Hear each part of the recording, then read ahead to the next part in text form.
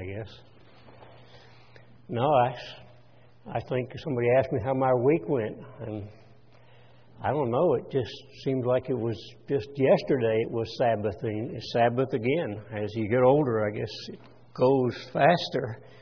Then again, maybe if I get up at 4 or 5 o'clock in the morning and not at 8 o'clock in the morning, I'd have more time. But I guess that's what life is. It's a joy, though, to be here living on this property because I find it very relaxing at times, except when there's things to do, which is a lot of times there's things to do. So then I keep asking myself, how far am I willing to go? And so I bring that out here. How much are you willing to give up for our Creator, for Christ, for the Father? Do we put some kind of a line out there in the sand and saying, I'll go this far, but then I'm just not going to go any farther. It's just too much. It's easy to do that.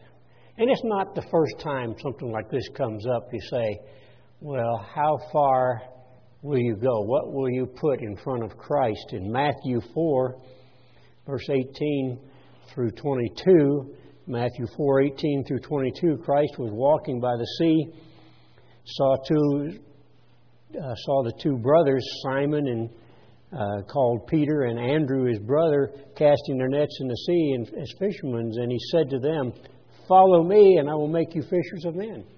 So here's a time when Christ on this earth as a man, and said to these two men, "Come and follow me." And straightway they left their nets and followed him. Again, he found James and John, sons of Zebedee, and they were mending nets, and he immediately left their nets when he said, "Come with me." On the other hand, here was 4 men that Christ said, "Come and go with me." They gave up everything. And I look at the people out here in Anatoth and those that still in the church scattered everywhere, those that are keeping God's law, those that are striving to do that. But still, do we put a line there in Luke chapter 9? Here's the other side. And this happens pretty much in the church. It's happened, I witnessed these things. Luke 9, verse 59. And he said to another, "Follow me." So here, he'd already talked to some time past to those that became disciples and said, "Follow me," and they just went. They gave up everything. Now here's a case where he talked to somebody else and said, "Follow me." But this person said, "Lord, suffer me first to go and bury my father." So here he had a criteria. He would go if he was able to do something else first. And Emmanuel said to him, "Let the dead bury the dead, but go you and preach God's kingdom. Preach the good news." And another one said to him, "Lord, I'll follow you." How many of us have said that? Yes, I'll follow you. Well, I look here at Anatoth and I see a number of people who read the scriptures that said, "Come out of her, you my people, and come to the fields." And I've seen these people say, "You're right. I'm going to come and do that." So here's a person said, "I'm going to follow you, but let me first go and bid them farewell which are at home." But I put a line in the sand, and he said, I can only do it if I can get, relieved of the people that I know. And Emmanuel said to him, "No man, having put his hand to the plow and looking back, is fit for the kingdom." It's easy for us, isn't it? We've given up a lot. We've said, "Yes, Lord, we're going to come and do it." But do we put a line in the sand, even today, that I will do this much? I'll give so much. But there comes a point where I can't or won't do any more. It's hard sometimes. It's because we're human, we can justify our mistakes. It's easy to justify who you are and what you do. But if we look at Emmanuel and see what he didn't put a line in the sand, did he? Philippians 2, verse 5 and through 8. Philippians 2, 5 through 8. And here Paul wrote to the church, to us, and says, "Let this mind be in you, which was in Emmanuel, who being in the form of God," he was God, or being in the form of God, he was a man, remember? Genesis 1:26 says, God created human beings in his form. So here he being in the form of God, thought it not robbery to be equal with God. He was a man, a human being, but he was in the form of God, wasn't he? He looked like God. We look like God. This is the mind that Christ had, but made himself of no reputation. He didn't say, hey, I am the Son of God, and I'm better than the rest of the people. No, he didn't take that stand so much as so many people do, but took upon himself the form of a servant. He even stooped down and washed the feet of his disciples, didn't he? He was a servant. So he was a human being brought on this earth for a purpose, and he became a servant. Gave up the Godhead authority, Godhead ability, the creative ability, and became a servant. And was made in the likeness of men. And we had a sermon just, 3 weeks ago? Pointed out how Christ was a human being. He was a man. He ate, he slept, he walked, he talked like all human beings. He was a man, a human being. Made of no reputation, became a servant. And being found in the fashion of a human, he humbled himself and became obedient unto death, even to death of the stake. He didn't have a line. He didn't say, I'm going to go this far, but when it gets to this point, I can't go any farther. He was willing to go all the way. And it's hard sometimes, isn't it? For you and for me. We get pressured. We make mistakes. You know, the sermon last week. Do we heed? Or do we put a line out there and say, well, that's good to a point? Or do we say, I've got to go all the way. I've got to make all those changes. But we're human. So we justify the way we live. We justify our mistakes. In 1 John 2:6, we're told, He that abides in Emmanuel ought himself also to walk as Christ walked. So we're called, we've made a decision, some of us many years, 10 years ago, 11 years ago, some less, to go this way. Some of us made that decision 50 years ago. But do we still find a place in our life that says, I'm just not going to go that far. That's just asking too much. Is it? Christ was beat till he could see his bones. You know, we can go back and read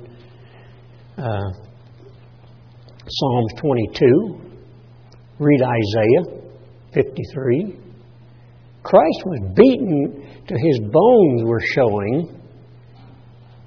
And he had the power Could have called on angels for help, but He went all the way.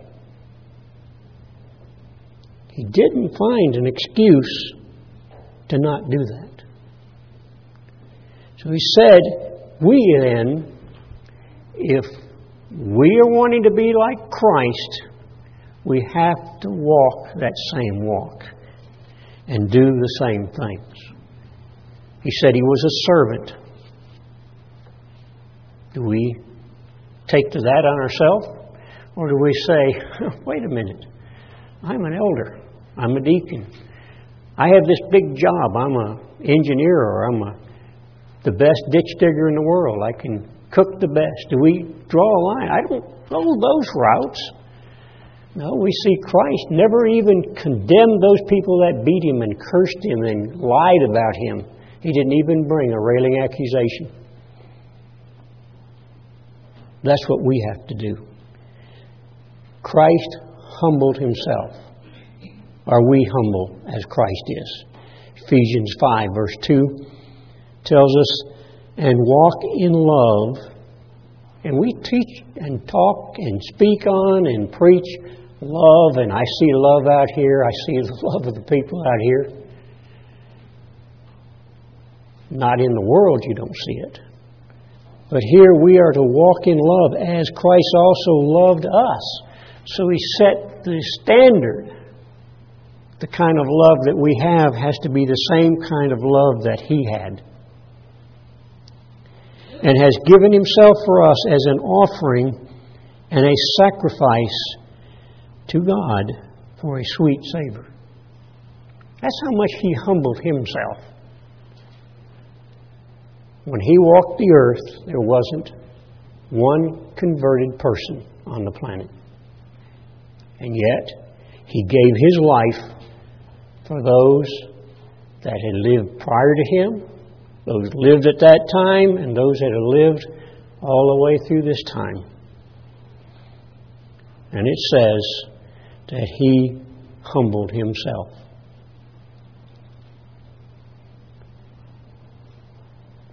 Christ didn't hold anything back. So we need to look in our life. What am I holding back? Am I holding something back? 1 Peter 4 verse 1. For as much then as Christ has suffered for us in the flesh, arm yourselves likewise with the same mind. The same kind of mind. I'm not holding back on anything that God has given to me. Or the trial, or the temptations, or the directions that God wants us to go in. Arm yourself with this mind. For He has suffered in the flesh and has ceased from sin.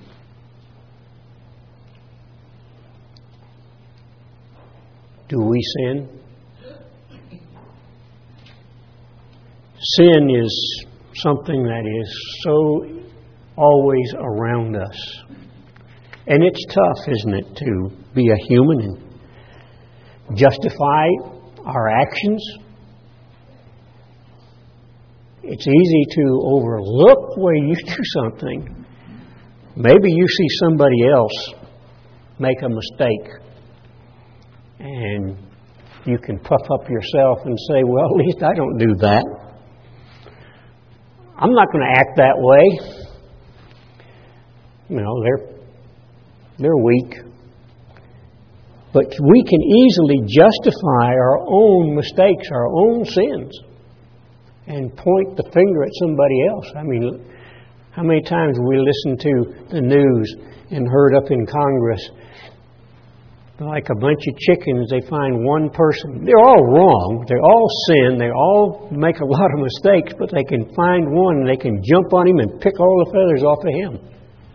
They can find fault with other people, but not with me. You know, I'm not going to stand up and say, hey, these are my sins. But each one of us have sins, don't we? Maybe we don't realize it. Maybe we don't look at it as sin. You know, in Isaiah 52, we are told to depart, go out from hence,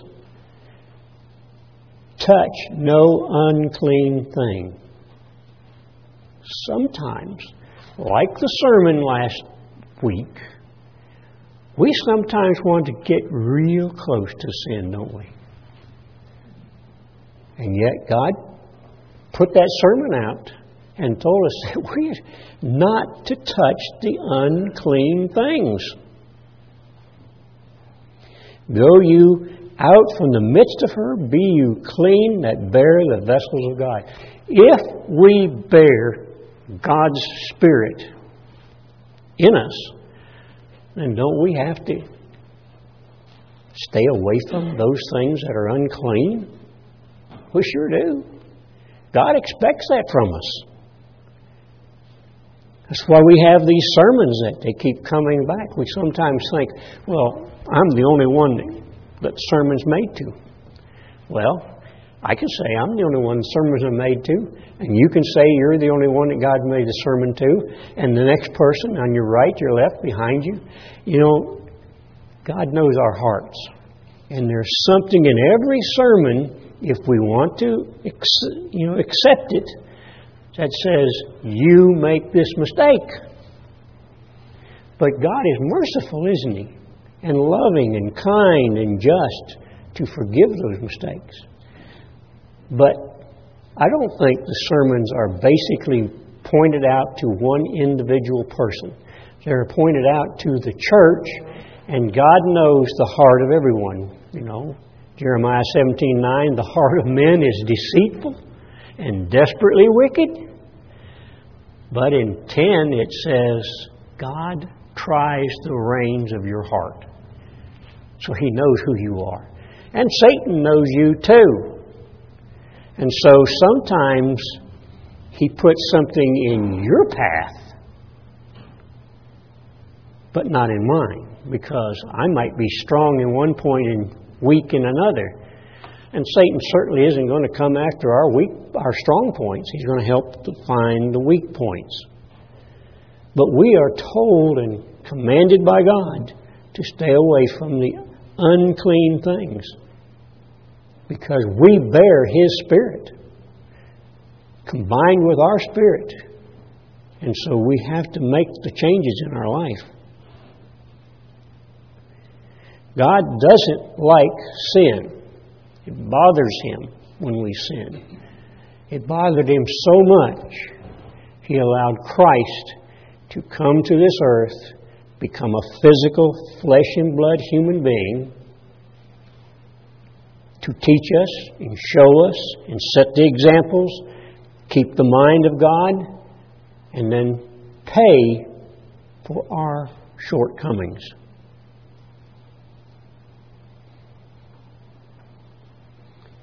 In Jeremiah 51, it says, my people, go you out of the midst of her and deliver you every man his soul. Come out. Come away from those unclean things to deliver your soul from the what?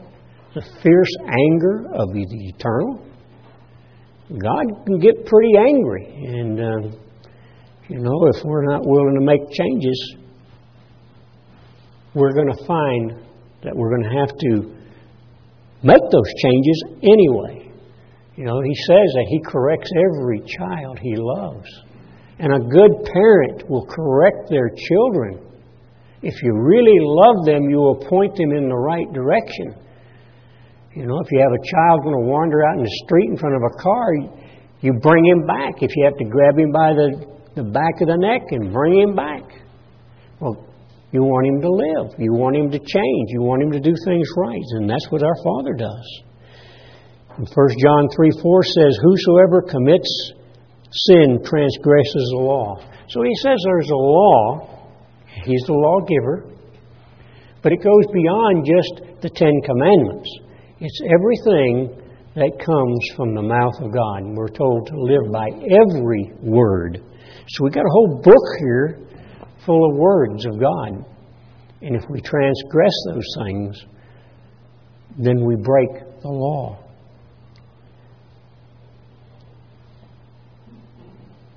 In James 4:17. Wherefore, to him that knows to do good and does it not, it's sin. So, we're taught, we're trained, we're shown that this is the right way to go. And you know it's right. And you know this is the way we're supposed to do it. And you don't do that. If you know to do it right and you don't do it, then what do? You sin. So it can be that each one of us has something in our life that's sin. You know, in Romans 3:23 says the wages of sin is death. Oh, that's Romans 6:23. Wages of sin are death. So a sin brings on death. But each one of us, if we know to do what's right and we don't do it, it says you're sinning. Romans 3:9. What then? Shall we are better than they? Are we better than the rest of the world? The rest of the church? Better than somebody else sitting here? No. In no wise. For we have before proved, both Jew and Gentile, that they are all under sin. Every person is under sin. There's 3 basic words in the New Testament for sin. 266 in your Strong's, 264 and 361. All of them meaning missing the mark. Missing the mark in thought, missing the mark in feelings, missing the mark in the way we talk to each other or talk to other people, and in our actions. So there are several ways that we can sin, isn't there? But it's all meaning the same thing, coming short of the mark of excellence, a mark that is what God expects out of us. So I can come back and say again, what line do we draw? I will not commit adultery, but I will fudge on my speech to somebody else. I won't steal, but I'll hate my children or dislike my parents, or maybe I'll set some kind of an idol up, my car, my house, myself, my job, my abilities. You know, we can create all kinds of idols. And they all are sin. They all come short of that mark. They all fall short of the mark that God set. Remember, the same mind, we're told, that Christ had is what we have to have. So we can look in there and see, hey, you know, Gordon brought out Matthew 25. That was the mind of Christ, wasn't it? If you love me, then you'll love my brothers and sisters. If you don't love a brother or sister, or you find fault with them, Christ is saying you find fault with me. That becomes sin then, doesn't it? Because now you judge God. And if you judge God and you judge the law, and you can't judge the law. Only the lawgiver can do that. It's easy for us to see the faults of somebody else. We do that all the time, don't we? They can't function and do this as fast as me. They can't read as good as I do. They don't have the education I have. They can't build something as good as I can build. But remember what the old Indian said. You don't condemn somebody else until you walk a mile in their moccasins. So we don't know each other's minds the way we know our own. And we don't even know that great. But we can judge each other. We do it. We say we don't. I don't judge somebody else. But when we get out there and say, well, if that was me building this building, I wouldn't have done it that way. I'd do it better than that. Or if I was digging the ditch, I could make it straighter. If I was baking a cake, I'd have it the best cake made. You know, they have these cupcake wars on the TV. And they compete to who can make the best cupcake. Well, they're judged basically on how they make the cupcakes. And one cook will say, I do it better than they do it, so I ought to be the winner. And that happens on everything. So we do find fault with each other, don't we? We do make those mistakes. And it becomes sin when we judge somebody else's mistakes. Because I'm not going to go out there and say, I can repair all the computers. I don't even want to tackle that. But I know there's somebody on this property that can do that.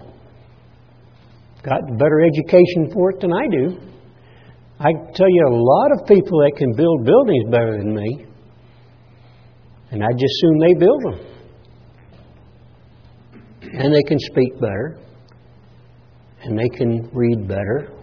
And they can cook better. Fact is, when it gets to cooking, I let my wife do that. I like to eat. And she likes to cook. So she does a good job and I eat her food, and that's great. And I don't want to go up there and tell her, you're not as good as me. I can do it better. How often do we overlook somebody else's mistakes? You know, James tells us, I know he says there, if you see somebody make a mistake and you point them in the right direction, you don't condemn them, you point them in the right direction, and if they change, then you've covered a sin, haven't you? So we can point people in the right way. We can inspire them to do things the right way.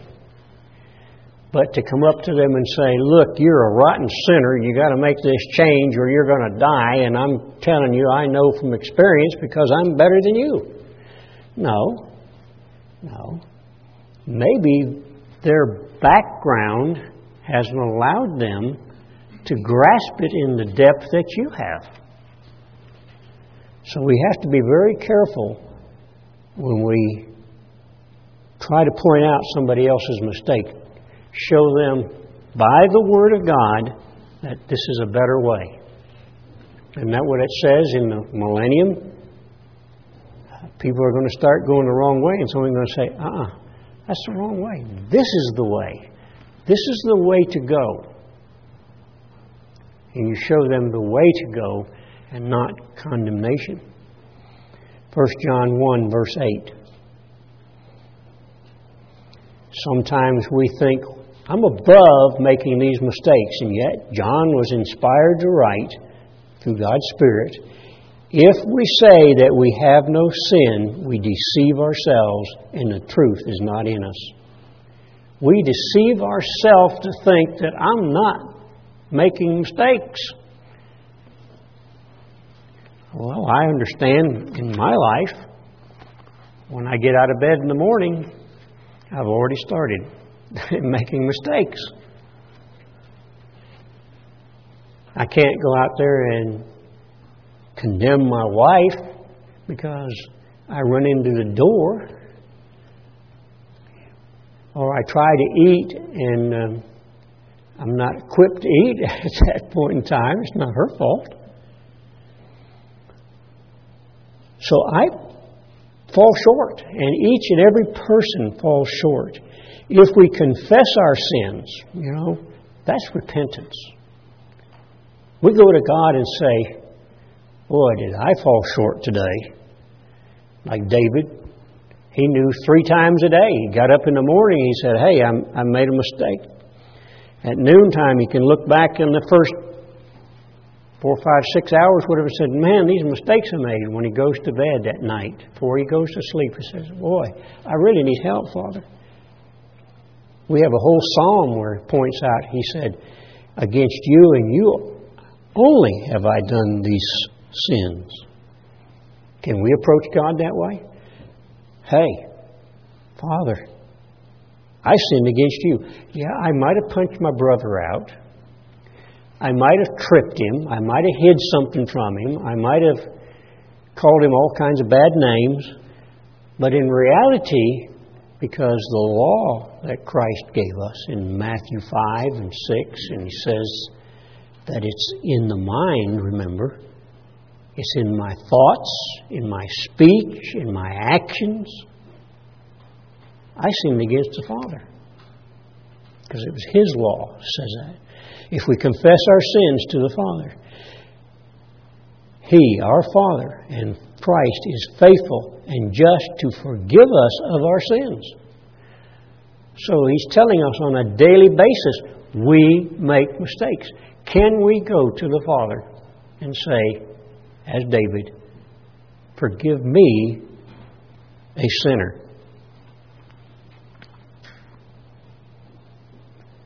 And to cleanse us from all unrighteousness. So sin then becomes unrighteous.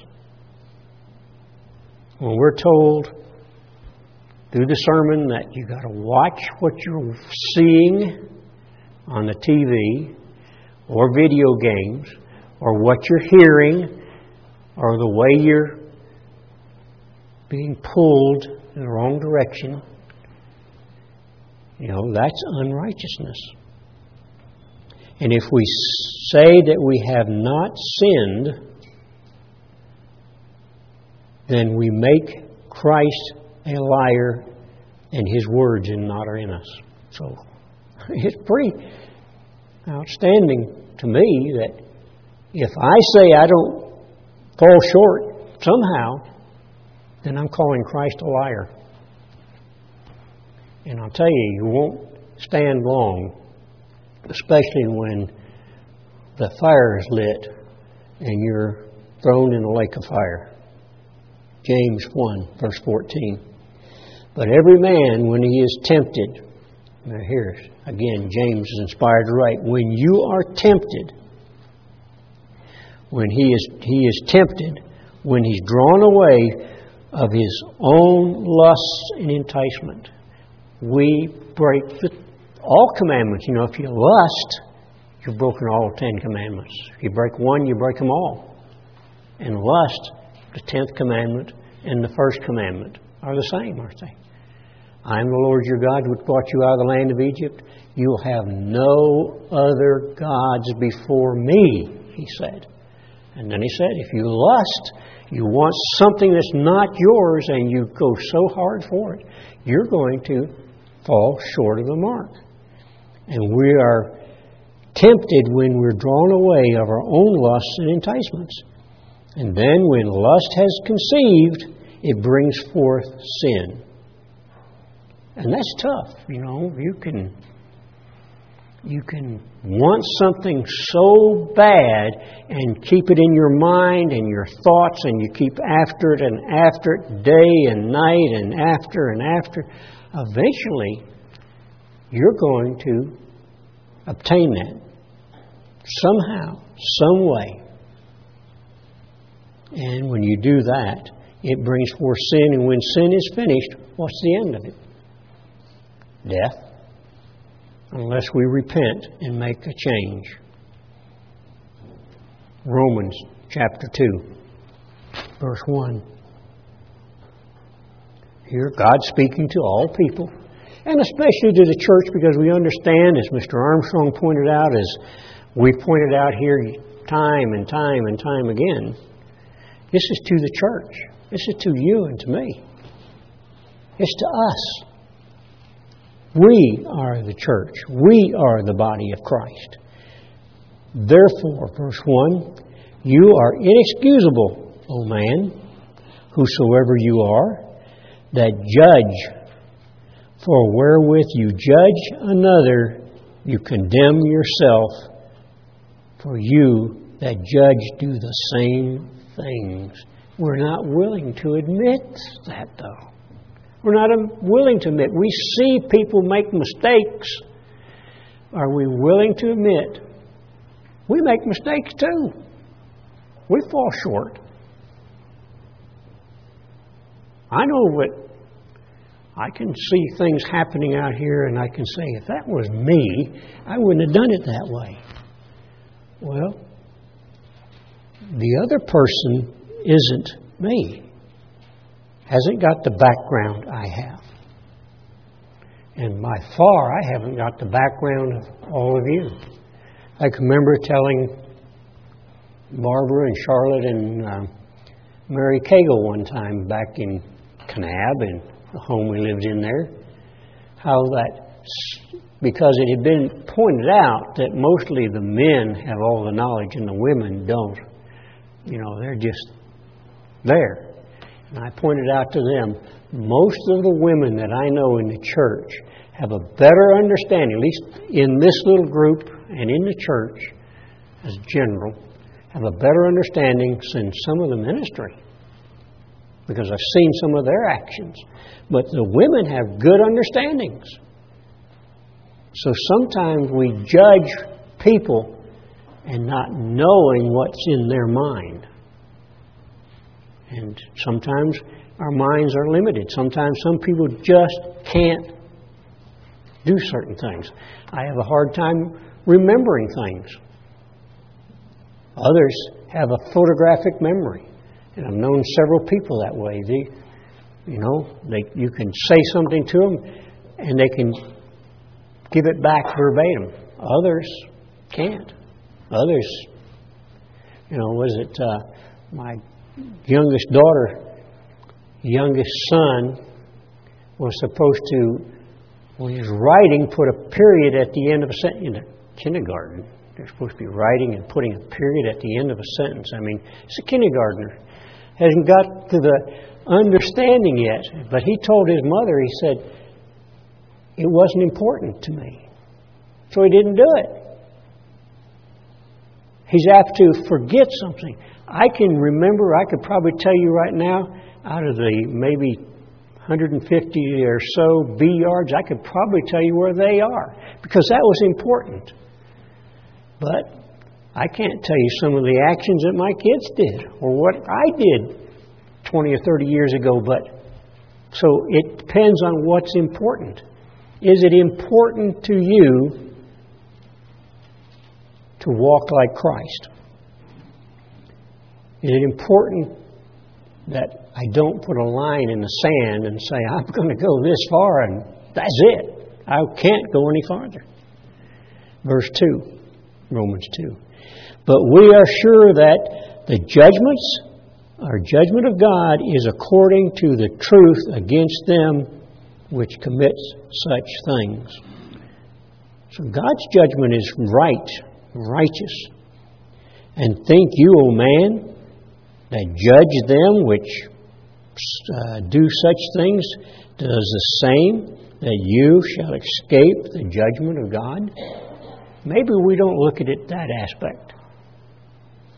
If we find fault with another person, do we understand that God is finding fault with you on the same basis? Again, it goes back to Matthew 25, brought out in the sermonette, brought out in Matthew 7, verse 1, judge not that you be not judged.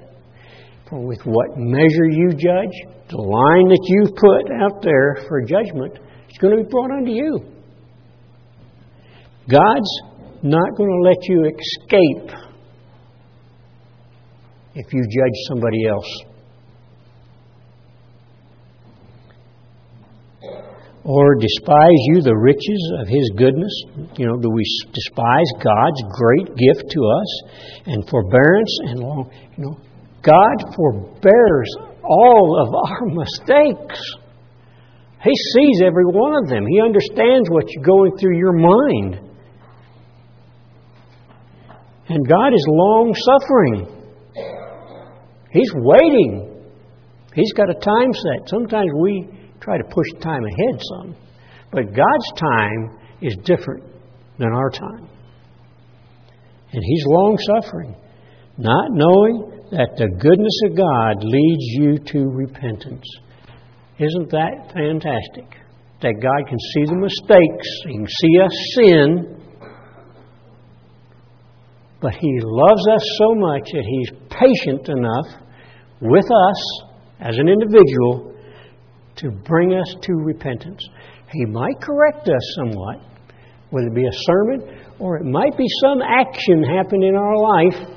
He's going to correct you, but He does that so you say, forgive me. Hey, I didn't realize I did that way. But after the hardness and impotence heart, treasure up unto yourself wrath against the day of wrath and revelation of the righteous judgment of God, who will render to every man according to his deeds. So God keeps a record. He knows what we're doing, doesn't He? He looks down at us. And He's going to give to you your just reward. So He expects us to repent, turn around. He gives us sermons and points us in the right way. So what do? We still go back out there and try to get as close to the demonic things as we can. Remember, are we not to touch the unclean things? We're supposed to push ourselves away. I mean, that sermon was important. Do we listen? Did we put that to fact? Or do we still go out there and try to snuggle up? I can remember my oldest son one time. Told him not to go up there and get around the lectern, not to bump in that thing. And he got as close as he could and got his hand back there until he got himself paddled.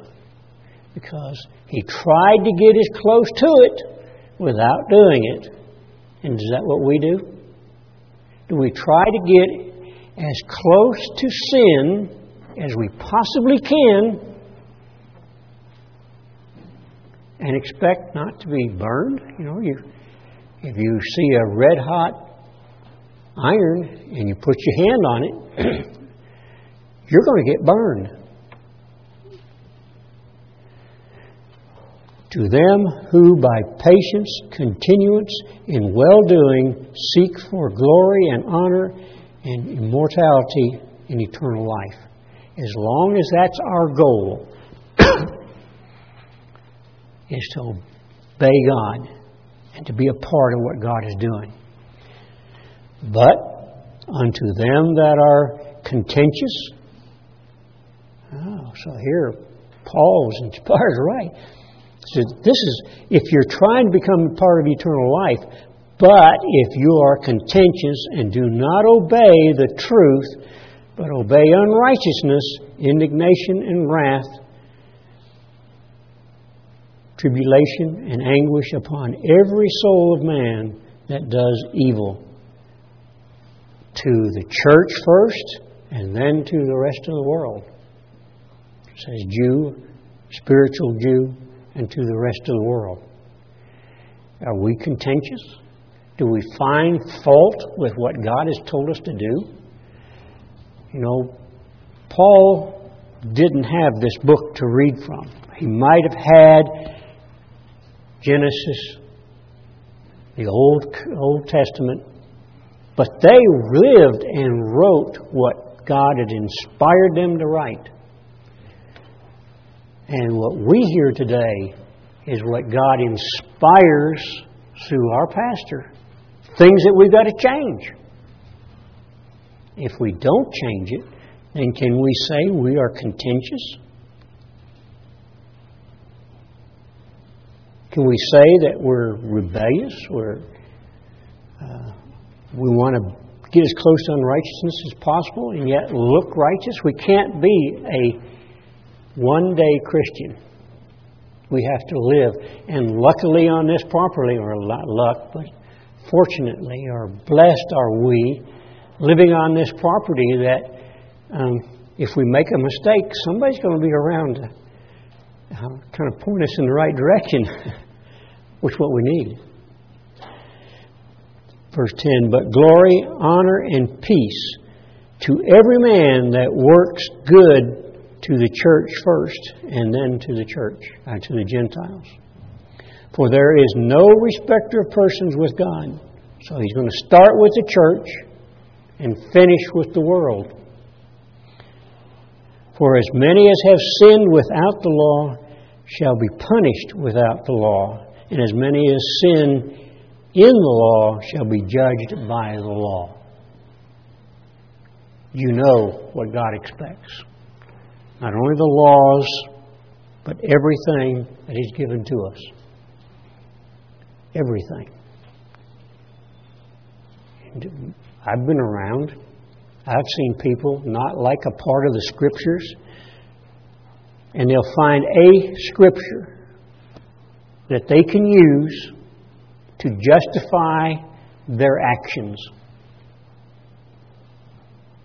And we do it because we just don't want to admit Christ died for us, and that we are to walk and talk and act just like Christ. That's our responsibility. He's called you, hand-picked. And as we brought out years ago, He's going to use a small group of people. He starts small, didn't He? He started with Adam and Eve. He started with Noah and his 3 sons, his wife, and 3 daughter-in-laws. He started with Emmanuel, then the 12, then the 120. So He always starts small and then builds. It's whether we want to be a part of what He's doing. And to do that, to be that part, to be the, quote, set-up crew that paves the way, that builds the first community, that shows that it can be done, that shows there's love and compassion and a willingness to say, you know, if you would do it this way, it would be much better, as opposed to saying, look, I know these things and you're wrong. That's the wrong approach.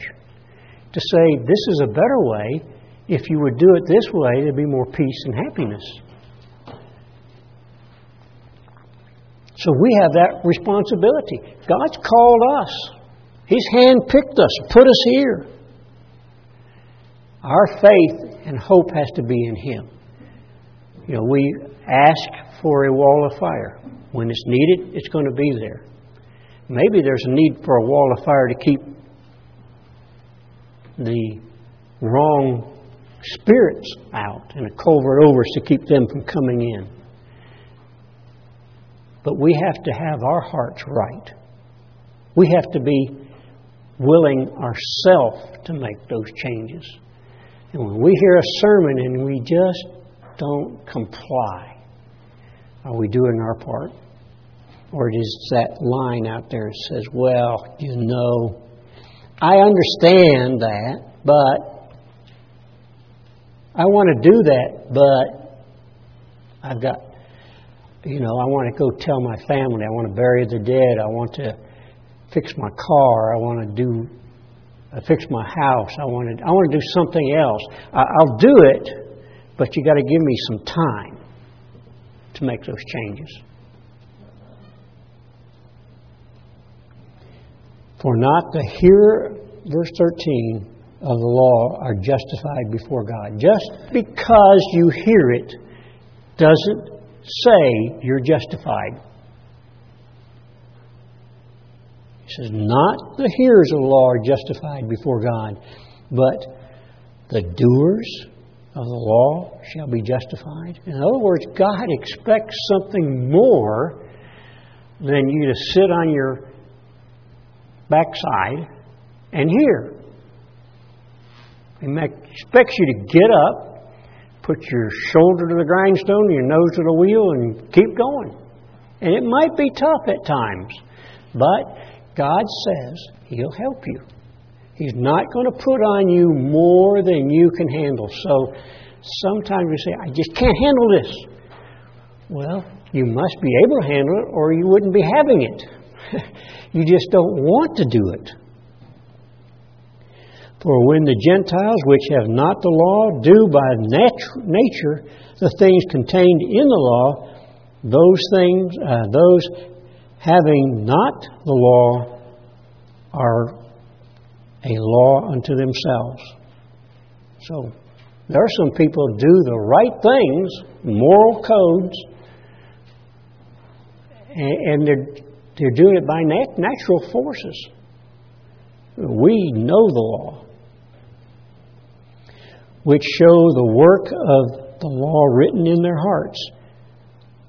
Their conscience also bears witness, and their thoughts the means, while accusing or also excusing one another. There I go, I get confused there. In the day when God shall judge the secrets of men by Emmanuel Christ according to this word. So God's going to take and look at our secret sins. You know, I do something and I might know it. And you do things that you might know, but they don't show. But God knows who you are. He knows your faults. And He's going to continue pressure until we become to the point that we can be the bride of Christ.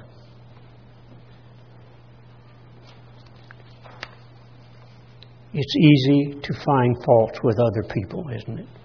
It's easy to see mistakes that others make. It's hard to admit to yourself on a daily basis what you're doing wrong. And yet in 2 Corinthians 10:5 it says that we are to cast down imaginations. Put the imaginations out of our hearts and every high thing which exalts itself against the knowledge of God. And sometimes we do that. We think we are better than what God is. So we exalt ourselves against the knowledge of God and bring into captivity every thought. That is very difficult as a human, isn't it? Every thought that we have to bring into control to honor God, because we sin in our thoughts. We might not look out there and say, hey, I see that you did this wrong. We might think it in our mind. I am much better. I am greater. I am smarter. I am more equipped. I give more. It's in our thoughts. And yet we are to get rid of all those thoughts and bring them into captivity toward Christ. The mind of Christ, remember. Let this mind be in you, which was in Christ. Bringing those thoughts into captivity. Isaiah 55, verse 6. Isaiah 55:6. Seek you the eternal while He may be found. So we have an opportunity. Right now, we're told to seek God. Seek His guidance, His direction, and His wisdom. While He can be found, call upon Him while He's near. And is He not near to us? Is He not given us this beautiful piece of property? This fantastic opportunity to live in a family situation under His direction. Let the wicked forsake his ways. Repentance, right? And the unrighteous man his thoughts.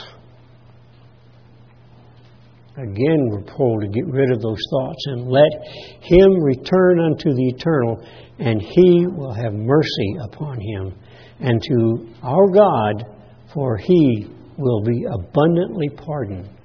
That is one of the fantastic blessings we have, that God will pardon your mistakes. If you are willing to change. If you're willing to admit, I make mistakes. Where's that line that you put? How far will you go? We gave up children, grandchildren, houses, jobs, a countryside that we might have liked. We gave up all of that. But do we still have some kind of a line, some kind of a specification out there? I won't go, but so far. It's easy to find a standard that you set for other people. But do we follow the standard of God? Christ is the line. And if we're going to be like Abraham, we're going to be seeking that city that's made without hands. We must be willing to give and give everything we have and go the direction that God put us into. Christ is the line. Christ is the standard. He gives us His Word, and He tells us that we need to have our minds in the same direction that His mind is. So, ask yourself, where will I go? How far will I go? How far won't I go? Christ gave up eternity. He gave up creative abilities, became a physical, flesh and blood human being. And then He was willing to give that up also. Not just for me or you, but for all of mankind. That's the standard. That's the line. How far are you going to go?